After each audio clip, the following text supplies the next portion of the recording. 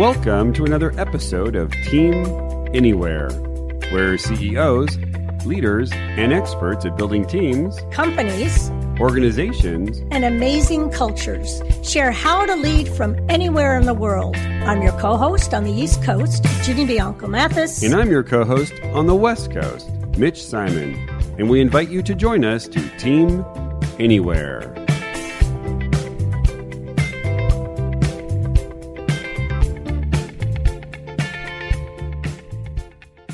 On today's podcast, our amazing returning guest, Tracy Brower, a PhD sociologist and a principal with Steelcase Applied Resource and Consulting Group, and the author of a new book, The Secrets to Happiness at Work, does a deep dive on how to compel your talent to come to the office to strengthen culture, collaboration, and happiness. Welcome to another episode of Team Anywhere. I'm your co-host, Ginny Bianco Mathis on the East Coast, and I'm here with my wonderful co-host, Mitch Simon on the West Coast. Today, we are excited to have a return interview with Tracy Brower. Tracy Brower is a PhD sociologist and a principal with Steelcase Applied Resource and Consulting Group. Tracy studies the sociology of work and the changing nature of work, workers, and their workplace. She's the author of a new book, The Secrets to Happiness at Work, and also her previous book, Bring Work to Life by Bringing Life to Work. If they're not on your shelves, get them now. And in addition, she's a contributor to Forbes.com and Fast Company, an award-winning speaker, and has over 25 years of experience working with global clients to achieve business results. Now, some of you may remember that previously on our program, Tracy discussed how to find opportunities for growth during the times of the pandemic. And today she's going to share her thoughts on changes necessary for bringing people back to work and the varying dimensions of that. How is that even defined, and how to get inspired to be more creative and happy? Welcome, Tracy. Thank you so much for having me, and especially thanks for having me back. I really appreciate it. Now, you're everywhere now, okay? You're just everywhere, and we feel so fortunate to have pinned you down. So, as already stated, many leaders are creating dialogue and grappling with this whole challenges and opportunities of what it means to return to work. And in a recent article, you pointed out that given that there will be hybrid spaces where employers will be working, there needs to be even more special attention to making the office a magnet and destination for office space. Because it's sort of going to be this competing kind of thing, even for the individual. Right? So what kind of themes do you believe organizations need to consider? Yeah, such a great question. I think this is such an interesting time because we've been away. So we're thinking consciously about our work and our workplaces and our work process and why we work and with whom we work. And I think we're going to come into our offices with these new eyes and this new objectivity. And we're going to look around and say, oh, this place is pretty cool. I remember this. Or, yeah, these colleagues, I really appreciate them and I've been missing them. Or, this thing really did annoy me and it still annoys me. So I think we have this moment to kind of refresh and reset. And I think we have so many companies talking about like, how do we get people back? How do we develop guidelines to get them back? And we know we need to instead compel them back. And we know from our research that Steelcase research, this is not third party, but Steelcase proper, that there are three things that really will bring people back most significantly. Leadership, presence, and accessibility. Opportunities for connection and coming together with our people, and places that are stimulating and interesting. And I can talk more about that, but we know those are connected to a feeling of community. We know those are connected to organizational outcomes. So I think those are some of the places we could start. Oh, fantastic. And yes, we will get into those and wait for your wonderful examples. You also talk about three major areas of attention And one of the first is that people have new demands for cleanliness and safety, right? And comfortable spaces. So for that, what do you recommend be done? Yeah. I mean, if we think about safety, especially, well, if we back up, one of the things that we learned in our research is people have 5 sets of expectations. One is safety. Another is belonging. A third is productivity. A fourth is comfort. A fifth is control. Not necessarily in that order, but those are kind of 5 areas. And so as you point to, safety we know is going to be critical. And I think this is us as humans on the Maslow hierarchy, right? Like a lot of us have been bumped back down to the bottom of that Maslow hierarchy. And we know from our research that this issue of safety is going to continue to be important to people, even kind of after, quote unquote, if we ever get to an after state. And safety will be about not just my physical safety and my physiological safety, but also psychological safety. And so I think it's about like creating spaces that are interesting and inspiring with subtle cues about distance or differences in the way that we circulate through the space potentially, and space that helps us figure that out intuitively. And spaces where teams can come together and we can develop trust, or spaces where we can, come together in one-on-one conversations potentially. So we're kind of developing that sense of psychological safety in small groups or in dyads, for example. So that idea of safety that you ask about, Ginny, has so many different layers, and I think it's something to really pay attention to. Oh, can you give some examples? Yeah, absolutely.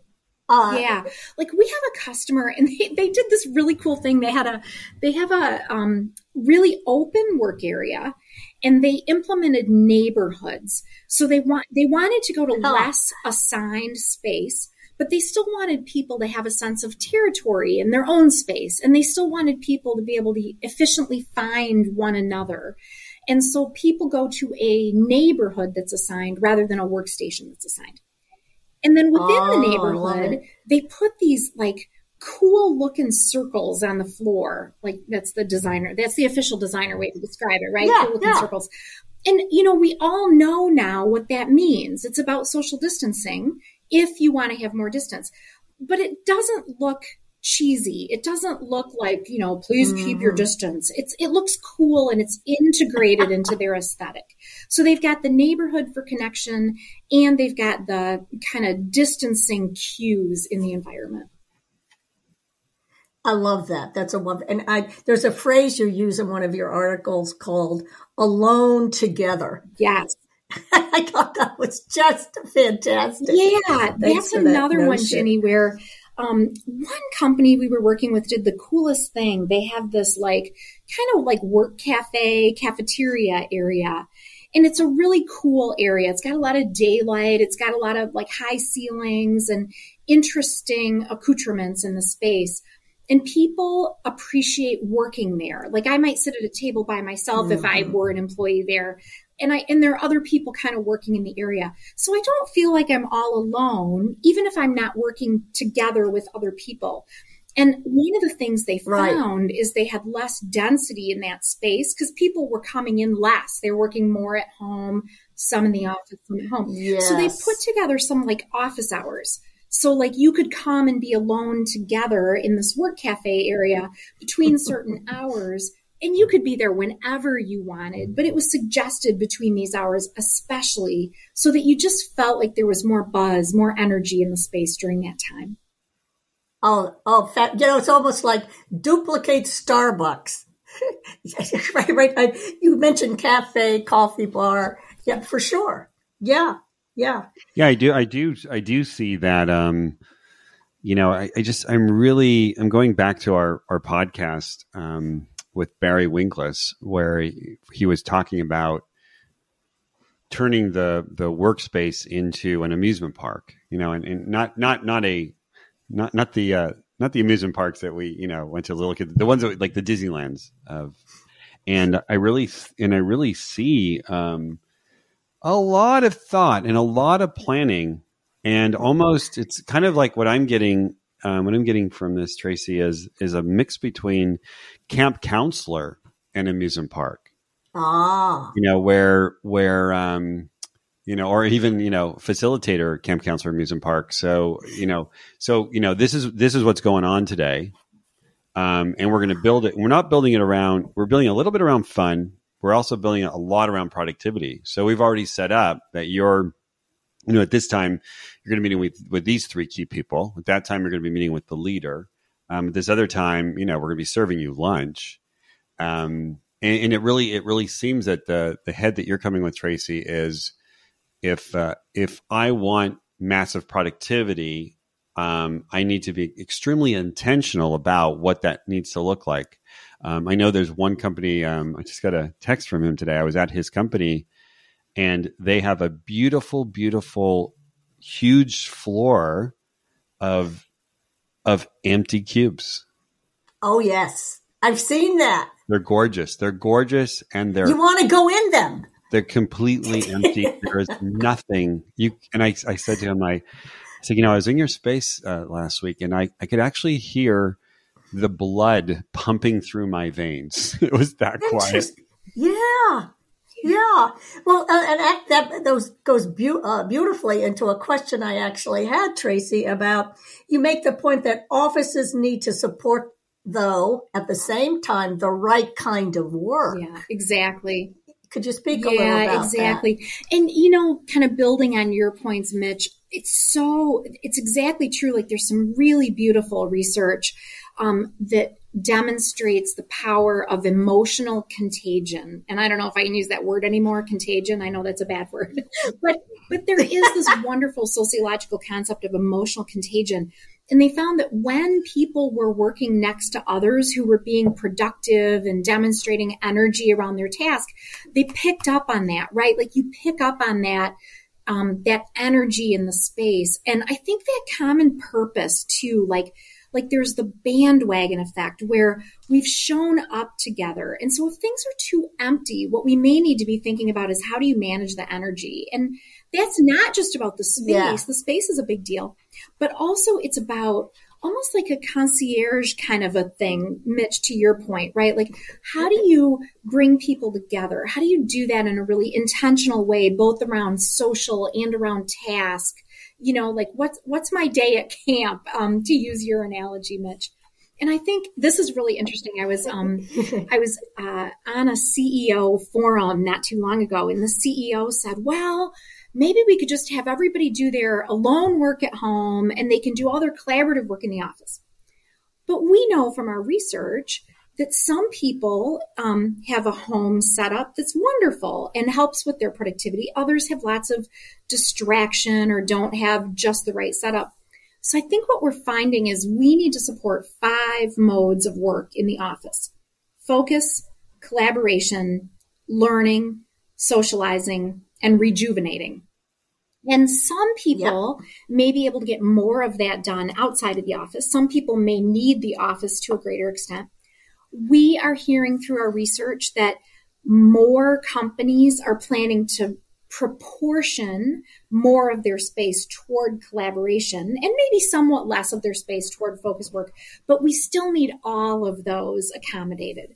And that, Jenny, is about performance, right? It's about productivity and performance in all the ways that we perform. I love that point, that for some people, the alone together is what they need to be productive. And the alone at home doesn't quite make it for them. That's an important distinction. You also talked about, in the same section, about places for rejuvenation and daylight views. What did you mean? Yeah, oh my gosh. There's so much research about the connections between mental health, emotional health, cognitive health, happiness, joy, and nature. So the more we can have biophilic elements in the space, the better. Did you say biophilic? Sorry. This is a kid's show. Come on. I know.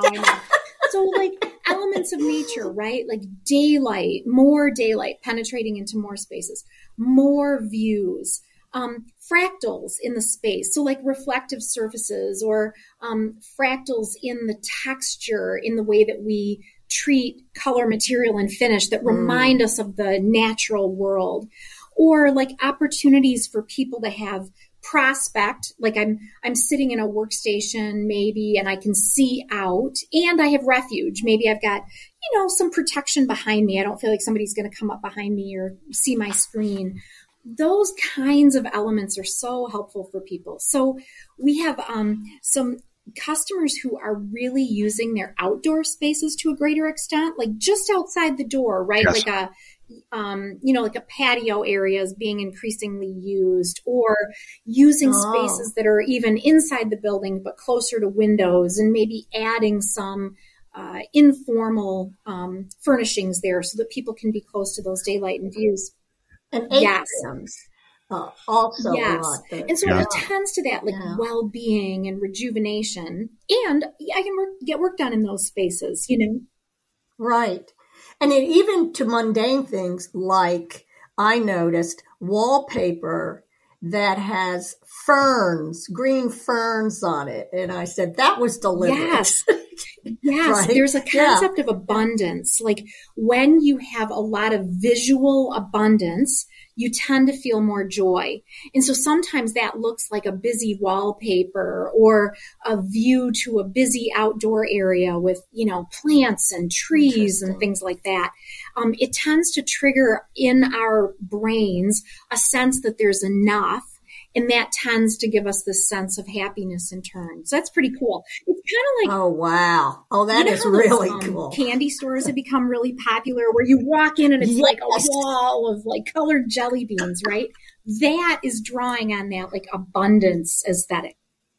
I love that analogy. I'm going to use that. I love it. Now, one of your final points was people also need this, an emphasis on development and leadership. What are some ideas there that are working? Yeah, this is super interesting. So one of the things we found in our Steelcase research is that when leaders were more present and accessible, people tended to want to be in those spaces more, right? Like we all want to rub elbows with leaders, which we never knew that would be such an apt phrase, right? But we want that because we want a sense of purpose, and we want a sense of business context, and we want to ask a question, or we want to be on the radar screen. We want to, be recognized. We are working with a customer, and they have put in more leadership space that's more centrally located. So people can, come and like check in and chat with the leader or ask a question. They've made their leadership meeting spaces and enclaves more transparent. So even if the leader's in a meeting and needs acoustical privacy, for example, you can still see that leader is there and kind of feel that sense of presence together. Yes. Sort of like leadership in the round. Exactly. That's a great way to say it. Again, you've mentioned purpose a couple times, and that's a big word for us leadership peoples. It sounds like if we would have had this practice 5 years ago, you should definitely make sure that people's work is purposeful. Okay, thank you, got that. Now you're saying, okay, now in order to get people working together, we need to restructure our work environment in a purposeful manner. And I'm just wondering, for most people, that's a nice idea, but it sounds like, how would I do that? So I'm just, and I'm hearing you say, well, one of the things is, you as a leader would put yourself in the center.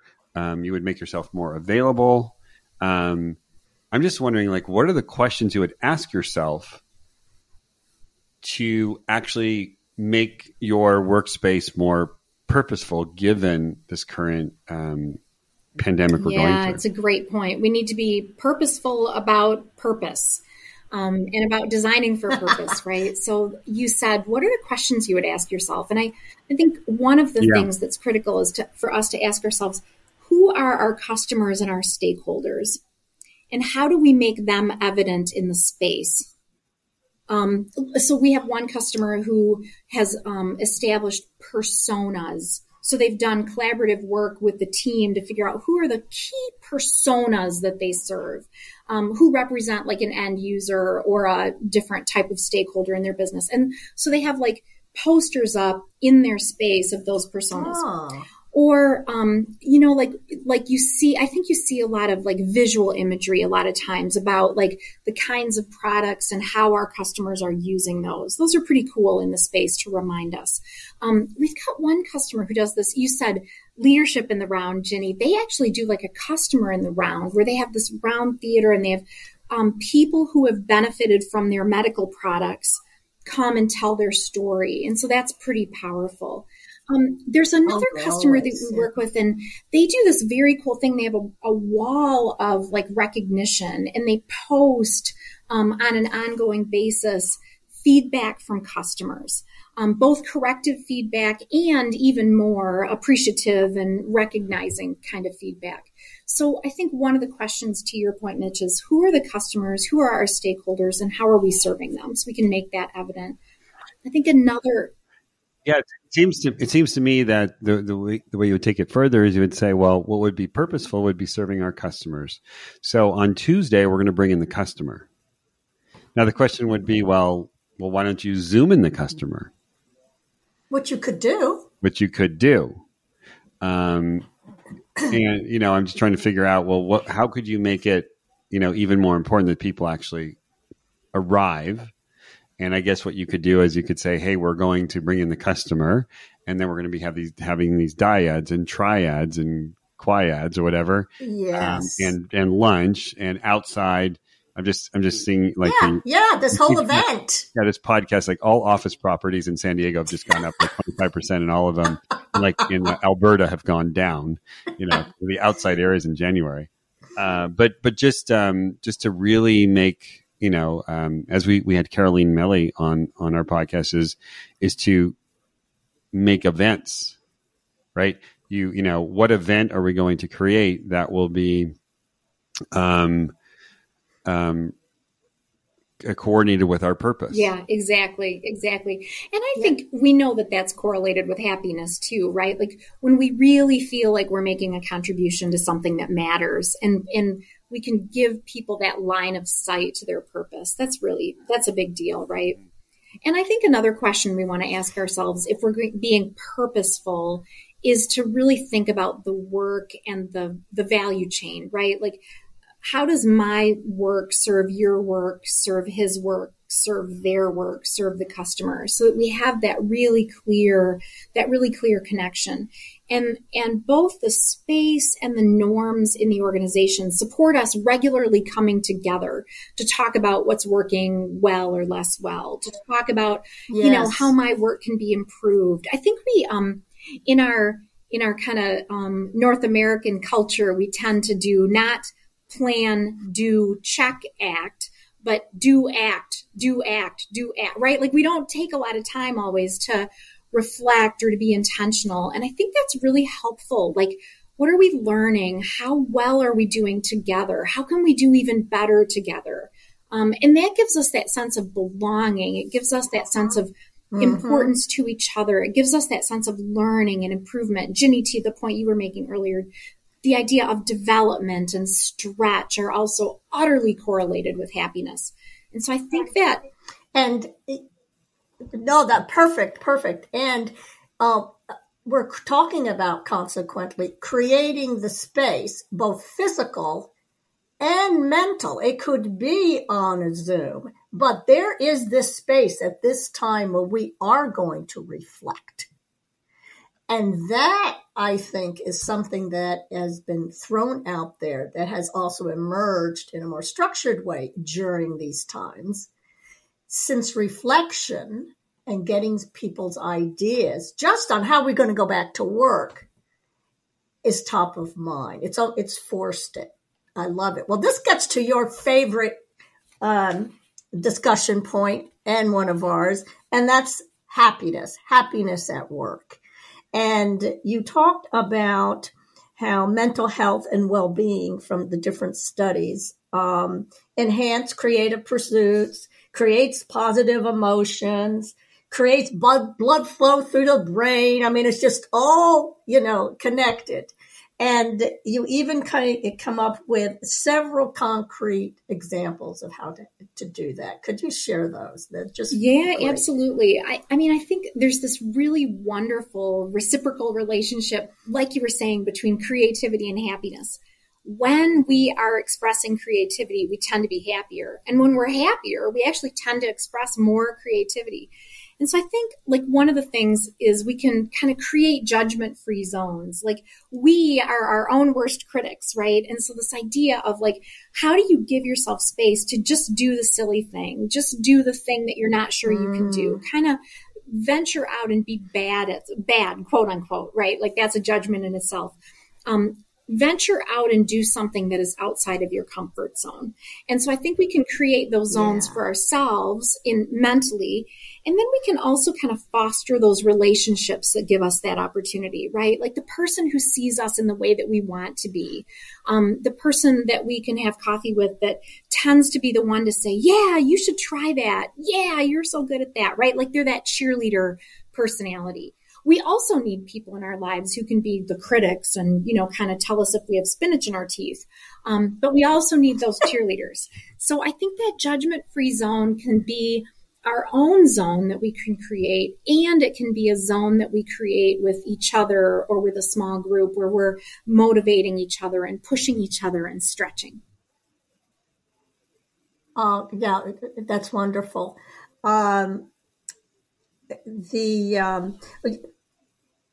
Going now to the neurological patterns and creating those experience of awe, that sort of goes back to what Mitch was saying about these events.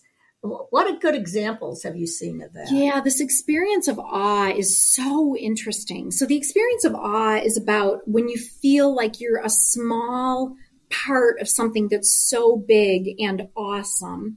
And you can get that, frequently you get that in nature. We were talking about nature. Frequently you get that when you're looking at a sunset or you're looking at an ocean or you're looking at a beautiful tree or something along that line. You can also get it when you're, for example, with a baby or a puppy, they tend to spur those kinds of awesome experiences. Yes. And what happens to us neurologically is we tend to see more blood flow in the parts of our brain that tend to be less about executive function, right? Executive function is focus, prioritize, decide, really, really kind of organize our lives. And awe tends to take the blood flow out of those regions of the brain and tends to spread it more. In fact, you see more blood flow even between the hemispheres of the brain when people are in states of awe. So that's like super interesting. There's a terrific book I'm reading right now called You Are the Placebo that talks about how our brains are wired into our physical health and that blood flow in the brain and how that shifts when we're having those moments of awe and appreciation. And gratitude is part of that as well. Like you can get more of those feelings of awe when you feel grateful in a conscious way. That's important to us because we want to empower ourselves to feel good more of the time. And we want work to be an experience where we feel like we're able to bring our best and make our best contribution. And so when you can have those feelings of mattering, when you can have those feelings of contributing to a colleague and, rolling up sleeves and doing a project together, when you can have those feelings of, really feeling like your talents have been really stretched and like you've grown through an opportunity, those are the kinds of things that tend to go along with that feeling of awe. And it goes all the way around to what Mitch was saying. When you can create an event, now you're part of something bigger. However, creating those stories about the customer, creating the story about this whole project from beginning to end, and making that an event where, thank God that project is over. But now if it's twisted and it's shown in a video or something, I now can feel that. Yeah, it's a great point. And stories. Stories tend to light up about 7 parts of our brain versus if you hear a fact, right? You just kind of hear that and it's processed in your brain. We have another customer and they have this beautiful courtyard and they have this cart. And this cart is like an artifact for celebration and storytelling. So sometimes they wheel out the cart and it's because it's a baby shower. Somebody's having a baby and, they're going to celebrate that. Or sometimes they wheel out the cart as a postmortem and, tell stories about what could have gone better in terms of a customer experience. And they have a beer at the same time. Sometimes they wheel out the cart as like a lunch kind of exchange where they're honoring somebody who's had many years of service and they tell stories about that person and funny things that have happened during their career. I mean, we've all heard lots of variations of this, but the cool thing about it is that there's this cart that kind of spurs you. It's like this artifact. It's like this trigger, like, oh, there's something special happening. And to your point, Jenny, they're telling stories, which tend to engage us emotionally. They tend to help us remember. They tend to make it more of a whole brain experience. So the storytelling, the gratitude, the event, and those things can be done in an office or virtually, hybrid, and they're free. I mean, they're just new tools that we need to bring to the party. Right? Yeah, what I see, this is perhaps one of our best podcasts. And because what I see here is, we, with Caroline, she and I have worked on a document called bringingbackthebuzz.com where we're really focused on how to plan an event. You have, Tracy, well, you're a doctor, Tracy. So what you've done is you've really said, hey, company owners, company managers, if you want to really have your people actually come back to the office, then, first of all, you need to get very clear on the purpose of your company and its purpose as it impacts both your clients and your real customers are your employees. And what you really want to do is you want to structure the calendar to have places have events, mini events. So we're going to have, growth events, and there will be something significant about it that it will need to be in person, gratitude events, empowerment events, empathy events, celebration events, learning events, acknowledgement events. I wrote down feedback Fridays, right? Yeah. So, Feedback Fridays is where we're going to all get together and we're going to get really real and say, hey, I didn't see you Monday through Thursday, but let me tell you what was amazing. You didn't see me, but when you did that was incredible. When you did that was incredible. When you did that was incredible. And if I could just give feedback to you and or the whole team, this is how we really should maybe look at the next week or the next 2 weeks. And look what you're doing by creating those spaces. You are creating in the culture permission and acceptance for that to be a regular thing. Yeah, I love the way Ginny, Ginny's brilliant too. I love the way that, she says creating spaces, because spaces, I'm sure, Tracy, for you means so many things. Yes, exactly. Yeah, you're creating space both literally and figuratively. You're creating a culture that embraces these kinds of things. You're creating containers for these things. There was a leader. Yes, I love containers. Yes, exactly. There's a leader that we worked with, and he did this cheesy thing. It seems so cheesy, and it so worked. But he did this thing where he bought lots and lots of like thank you cards. And then he had the team get together like once every 6 months or so, and everybody would write a note of thanks to the other team members.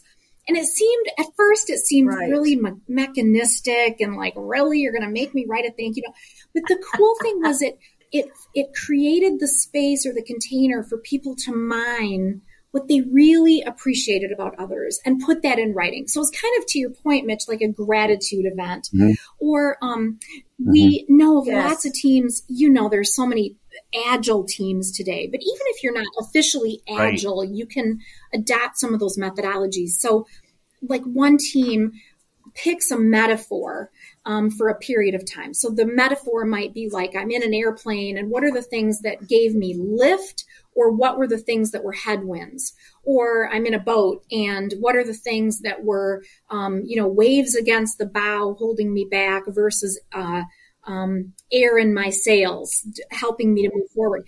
And so regularly they do this feedback session for themselves. Like, okay, what was the wind in our sails this week? What was what were the waves against the bow this week, right? And they use a metaphor so that they can think differently. It's just a trigger to think just a little differently. And it focuses them on feedback, which tends to build trust because it's more openness and it's more sharing and more vulnerability. And it focuses them on learning and the future and how they can get better. So I think those kinds of things can be really useful as regular rituals, regular things that we intentionally do together. I love that word too. Spaces, containers, rituals. Tracy, we could talk forever. How can people get in touch with you? Thank you. I'm glad you asked. Yeah, so steelcase.com, we've got tons and tons of information. TracyBrower.com, I've got all of my publications there, as well as links to the Secrets to Happiness at Work. Secrets to Happiness at Work is also available on Amazon, Target, Barnes & Noble, any outlet, it's there for you. So I'm glad you asked. Thanks for asking. You're going to hear, I think, from some listeners. Oh, I know, because they're just, the ideas are just so much. So, Mitch. Well, let's take it out. Hey, Dr. Tracy Brower, it's been fantastic. Thank you again. I love the fact that you're in the trenches with the research, which things that are changing, which is so refreshing. And you've got so many really great ideas that I think we could expound on forever. But we don't have that time. So if you are a listener and you just love this podcast, please, give us 5 stars, share this with your friends, colleagues, your partners, your German Shepherds. I mean, this has been a really, really great, really, really great resource. And we look forward to seeing you next week on our next exciting episode of Team Anywhere.